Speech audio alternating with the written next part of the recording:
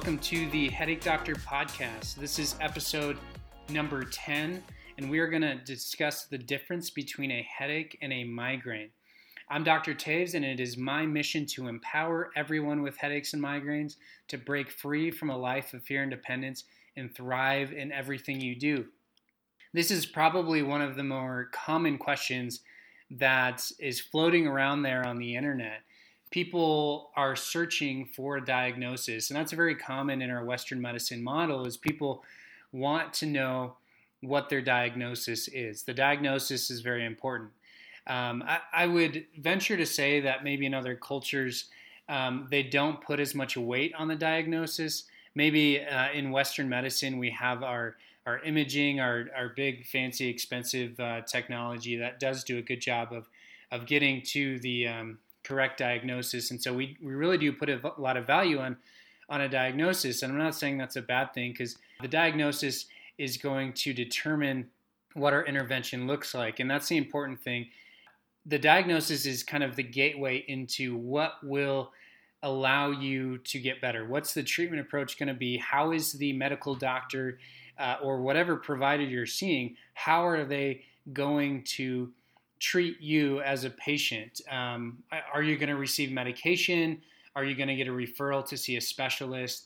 Are they going to tell you to just do some stretches at home?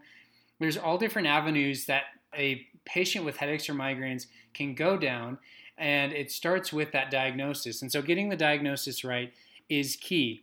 And as I said earlier, we put a heavier emphasis on that in Western medicine, and I'll kind of get into why that can be a problem in a minute. But in this specific episode, we're going to talk about the difference between a headache and a migraine. Now, when I talk about the difference between a headache and a migraine, what I'm going to do is talk about what the medical journals would say, or the International Classification of Headache Disorders is this compilation of all things headaches and migraines. All the diagnoses that you can receive as a patient are summed up in what's called the ICHD-3. So this is the latest evidence-based diagnosis outline for providers to look at when a patient comes to them with head or facial pain. How do you diagnose and then treat that patient? So I'm going to outline migraine and then headache. And while saying headache, there's all different types of headaches. So we'll go into that. But basically, I'm going to distinguish between a migraine and what else you might have using this ICHD-3 classification. So first off, before we jump into the ICHD-3 classification of migraine, let's just talk about the differences from kind of a 10,000 foot view, just summarize how these two are diagnosed. So how a migraine would be diagnosed, just the diagnosis process. So the first thing to understand is it's based on symptoms, and we'll get into that in a little bit, but there is no objective imaging or lab work that is done that they will collect to use to say, okay, this is the marker we found, or here's the objective sort of image finding that says you have a migraine. So that is not something that happens with headaches or migraines. Now, there are types of headaches or migraines that can be diagnosed this way, but the migraine that we're talking about is one of two primary classifications. That's migraine with aura or migraine without aura, and that would be diagnosed as a primary type headache. Now, to understand this, that there's a primary and a secondary type headache. Now, a primary headache basically says that there's not a secondary disorder causing the headache. To give you an example of a secondary disorder, this would be classified as a car accident, some sort of head or neck trauma, a vascular problem. Let's say you had a stroke or internal brain bleed. Let's say you had some sort of like infection or virus that caused inflammation in different tissues within the brain. So those things would be a secondary headache. So a primary headache, in what we're looking at a migraine as and what we're classifying migraine as, is basically saying that the migraine is not stemming from a secondary disorder. So there's not something that will pop up on imaging or in blood work that would have been the primary cause of the migraine. And that's basically what they're saying is it's a migraine because we can't find something else that's causing it, and therefore it's classified as a primary headache. Now, typically this diagnosis will be provided to the patient in a primary care office or a neurologist or a pain management doctor, something like that. I would say most of the time it's in a primary care doctor's office where they will provide them with a diagnosis, and if it's totally outside their comfort level, they'll refer right away without providing them with a diagnosis. And then sometimes that diagnosis can change as they go from provider to provider. And the other thing that can happen is the patient will Google or research what their symptoms are, and the thing that kind of trumps the other symptoms that they may not have is just this intense pain. So if you're someone that presents with intense headache, then you might classify that as a migraine because it's culturally acceptable to miss work or miss social outings or have to just stay in bed all day when you have a migraine. But if you just say, oh, I had a bad headache, people kind of look at you funny and say, well, if you had a bad headache, why do you have to call in sick? And so oftentimes there's this kind of social pull to just classify yourself as having migraines when, based on the ICHD standards, you might not actually have a migraine. Now, I'll just go on a little tangent and say that I personally, not that I don't care about the diagnosis, but I'll get into why this diagnosis process is needing a little bit of improvement, and why I'm okay with someone classifying their migraine as a migraine because of this sort of social acceptance of, oh, you have a migraine, so that makes sense. Migraines are debilitating, headaches are less so. Everyone gets headaches, not everyone gets migraines. And so if you're at home and you're like, man, I like, this is terrible, then I would say by all means, tell people or classify yourself as having a migraine, because that debilitating pain is one of the primary symptoms of a migraine. But then listen to the rest of this podcast, and we'll try to figure out if there's a proper or a more proper diagnosis for you. And then the thing that matters the most, because again, I'll continue on my tangent, but I am less concerned of what your diagnosis is. I've actually had people come in and they will email or call the office and basically want to exclude themselves from what I do working at all based off of a diagnosis they got. And remember, that diagnosis is not necessarily based on anything objective. So in my mind, I can't base my treatment off of a diagnosis that they received unless I do my own evaluation and assessment of their upper cervical spine, of their neck, to see if it isn't actually a neck problem. And so the diagnosis, I think, can be a barrier for people finding the proper treatment that they need. And so what's important is the treatment and how you are going to get better. But for the sake of this conversation, we'll talk semantics of what the diagnosis process looks like. So here we go. Let's jump into what a migraine is classified as. So I'm just going to read straight off of what the International Classification of Headache Disorders states a migraine as. It says a recurrent headache disorder manifesting in attacks lasting 4 to 72 hours. Typically, characteristics of the headache are unilateral location, pulsating quality, moderate to severe intensity, aggravated by routine physical activity, and associated with nausea or photophobia or phonophobia. So that's light or sound sensitivity that a lot of people have. So, and then it lists 5 bullet points here. It says at least 5 attacks fulfilling criteria B through D. So B through D are headache attacks lasting 4 to 72 hours.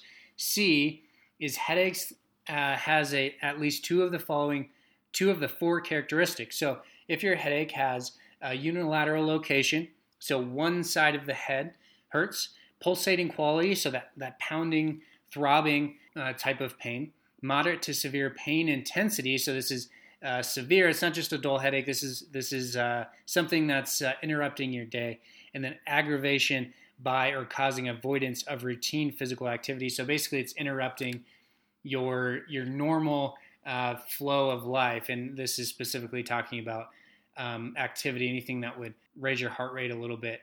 the migraine will keep you from doing that. And then D is during headache, at least one of the following: nausea or vomiting, photophobia or phonophobia.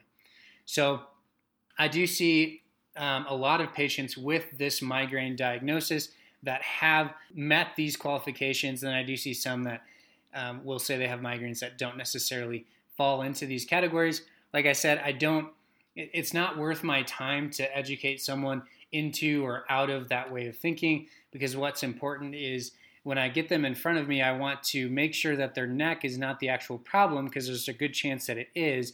And if it is, then we need to talk about solutions, and the diagnosis itself isn't necessarily an issue. Now, if I'm talking to a medical provider, another physical therapist, I would say that it's important not to get caught up on the diagnosis, and to make sure that you're evaluating their neck appropriately. Now, when I say appropriately, you would need to listen back in the first couple episodes where I talk about the most overlooked cause of headaches and migraines, because this upper cervical restriction is very, very common. And I would say 90-95% of these people with headaches or migraines will have this upper cervical restriction. And this referral pattern of the upper cervical spine, so of the upper part of the neck, referring pain, sending pain into the head or the face, is common. It's known. It's something that this ICHD classification actually writes in their cervicogenic headache diagnosis in the details of that. So just so I'm not talking over anyone's head, a cervicogenic headache is a headache that stems from the neck, and that's a headache that I talk about in my podcast. That's the headache that we're talking about now. That's a headache that's overlooked. That's a headache that's not understood and can present with the migraine symptoms and kind of mask and present as a migraine enough so that the migraine diagnosis is provided, the patient goes down the route of medication, and the proper treatment is never actually provided. One other sort of caveat with a migraine is there can be the prodromal phase and the postdromal phase. Now, these are characterized as hyperactivity, hypoactivity, depression, cravings for particular foods, repetitive yawning, fatigue, neck stiffness. Usually patients just describe that as feeling like off, low energy, just kind of in that migraine fog. That migraine fog term is used quite a bit. So that can be before and after the migraine actually hits. So that's how a migraine is classified. That's what should be happening in the primary care doctor's office or in the neurologist's office when a patient presents with head pain, one-sided, throbbing, associated with sensitivities to lights or sounds, and aggravated with physical activity. All right, so there you go. Now, it's easier to just say, here's how you classify a migraine, and rather than classifying a headache, because there's so many different types of headaches. This, again, I'll go back to how we classify them based on this ICHD, and I actually don't know how many. It'd take a while to count, but basically if you look at migraine, and under migraine there's probably, 50 or 60 different subdiagnoses, classifications of migraine. And then migraine with aura, migraine without aura. And then when you get into tension type headache, which is another type of primary headache, again, there's kind of differences there. And one of the headaches, the headache that I think should come to the forefront is this cervicogenic headache. So the migraine classification is there. There's all different other types of headaches. One of the more common types of headache is this tension type headache, but there's overlap with that in what's called the cervicogenic headache. But the cervicogenic headache is lesser known, and the tension type headache is what most people think of. Now, the tension type headache is usually classified as being on both sides of the head, and it can wrap up and around, and typically associated with stress or muscle tension in the shoulders or in the neck. Now, the reason that cervicogenic headache is closely overlapped and confused with tension type headache is because they both have an association with the neck. Now, when I'm looking through the official classification site of cervicogenic headache, there's a few interesting things that stand out. Now, on their site, they have the most prominent headaches listed on the left-hand side, and cervicogenic headache was not one of them. So I actually had to search it within their site to find it. And I've even worked with primary care doctors that this isn't on their radar. This is not something that they're aware of as being a problem. And so that's one of the first things is the type of symptoms that the patient's having, where they have a one-sided pulsating pain, maybe some facial pain with that, sensitivities to lights and sounds. It's almost assumed that that's going to be a migraine. There's nothing else that can cause that. When actually a cervicogenic headache, the neck being the problem, can cause those symptoms. And there's a couple things here that they list for diagnostic criteria, and one of them is imaging evidence. Now, I've talked about this in my in the episode of why imaging matters, but basically, imaging evidence is a diagnosis criteria for cervicogenic headache, but I argue that the imaging is actually not as valuable as we think because it doesn't show how the upper part of the neck is moving. And we need to know how C1 and C2 and the head sitting on the first bone, how those joints are interacting.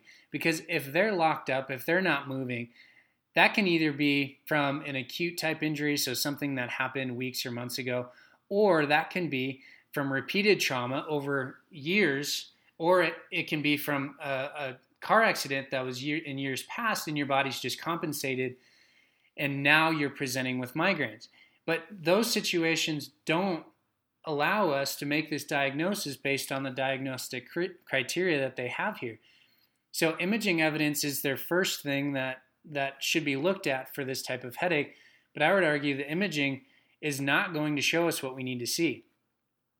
The second thing is they say evidence of causation demonstrated by at least two of the following. So headache has developed a temporal relation to the onset of a neck problem. So basically, if you had a neck problem and then you get a headache, so that's fair, that'll likely correlate. Headache has significantly improved or resolved in parallel with improvement or resolution of a cervical. So again, just if there's a neck problem and the neck problem was resolved and then the headache was resolved. Now this one is interesting to me because I've seen dozens, if not over 100 patients in the last couple of years that have come to me with a migraine diagnosis, and I've found this upper cervical problem, corrected the upper cervical problem, and then their migraines significantly reduce or go away. And so by this classification, their original diagnosis of migraine would have been wrong. And that's the point I'm trying to drive home, is that the upper cervical problem is not being evaluated properly and is not being caught. The third thing this talks about is cervical range of motion being reduced, and the fourth thing is headache is abolished following a blockade to a nerve that's sending the pain signal. So this third one, range of motion being reduced, that's one of the primary things that the neurologist or the primary care doctor will look for. Most of my patients can still turn their neck all the way. Again, it's just the body's really good at compensating, and that compensation is what makes it tricky to make this diagnosis properly, because your body can go years, if not a decade or two, before your symptoms actually present, and then something will just kind of push you over the edge, and then all of a sudden you start getting migraines or headaches. And the other thing is your range of motion can look pretty good because your neck is using other joints to allow you to turn your head all the way to the right and all the way to the left and look up and down. And so it's the specifics of the upper part of the neck that are going to be causing this type of headache. So the other thing in the notes section here, it says headache caused by upper cervical radiculopathy has been considered now well understood convergence between the upper cervical and trigeminal nociception. So in layman's terms, the upper part of the neck, the upper cervical spine, the part that we've been talking about, has a convergence, or it meets up with the trigeminal nerve, which is a facial nerve, a head and facial nerve, and that's where we're going to get a pain sensation from. So this trigeminal nerve. So think of when you hurt your temple here. If you were to hit your head, that's the trigeminal nerve sending pain into your brain. Now, that same signal can be confused with the upper part of the neck. So that's what this is saying. It's saying that we're now better understanding this, and that's something to consider. So again, this is not as prominent as it should be, but I'm starting to find it here in what is the standard go-to classification of headache publication. And that I could probably talk a lot longer on this, but hopefully that helps. So just to summarize again, a migraine is going to be classified by a one-sided, we call it unilateral, so one side of the head, pulsating quality, moderate to severe intensity, so it's interrupting your day, aggravated by routine physical activity, and then accompanied by nausea, vomiting, and sensitivities to lights or sounds, and then typically it'll last 4 to 72 hours. So that's a migraine. Anything else would be classified as a headache, and that's based on what the medical model would diagnose you as. But my point to drive home is that this cervicogenic headache, this other type of very, very common headache, is overlooked and is likely needing to be evaluated properly before we are confident that you need to continue with that medication you're taking, that there's not an actual solution to the headaches or migraines that you've been experiencing. So that's episode 10, the difference between a headache and a migraine. I hope that was helpful. If you have any questions or comments, please reach out to us. Again, my website is noveraheadachecenter.com, and I am a physical therapist that provides treatment to patients with headaches and migraines with the primary goal of empowering people with headaches and migraines to break free from a life of fear and dependence and thrive in everything they do. And we are located right here in Colorado Springs. Stay tuned next week for another great episode. Thanks for listening.